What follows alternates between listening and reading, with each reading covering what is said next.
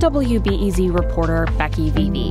WBEZ is answering your questions about coronavirus vaccines, like this one recently asked during a Facebook Live with Chicago's Public Health Commissioner Dr. Allison Arwady. I'm trying to plan a wedding.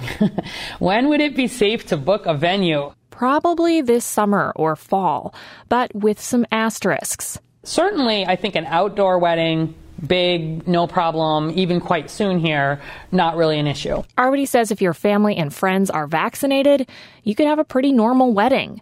But if there are some people who haven't gotten a COVID-19 vaccine, it would be a good idea to have masks and social distancing measures in place.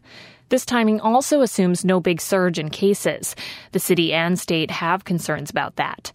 Arwady says some of her own friends had to postpone their weddings last year. A lot of them are looking at sort of July, August, September, October as the time to have the party. And I think, especially if your folks are vaccinated, that's going to make sense. We're able to help answer your questions about COVID-19 vaccines thanks to support from the Pulitzer Center.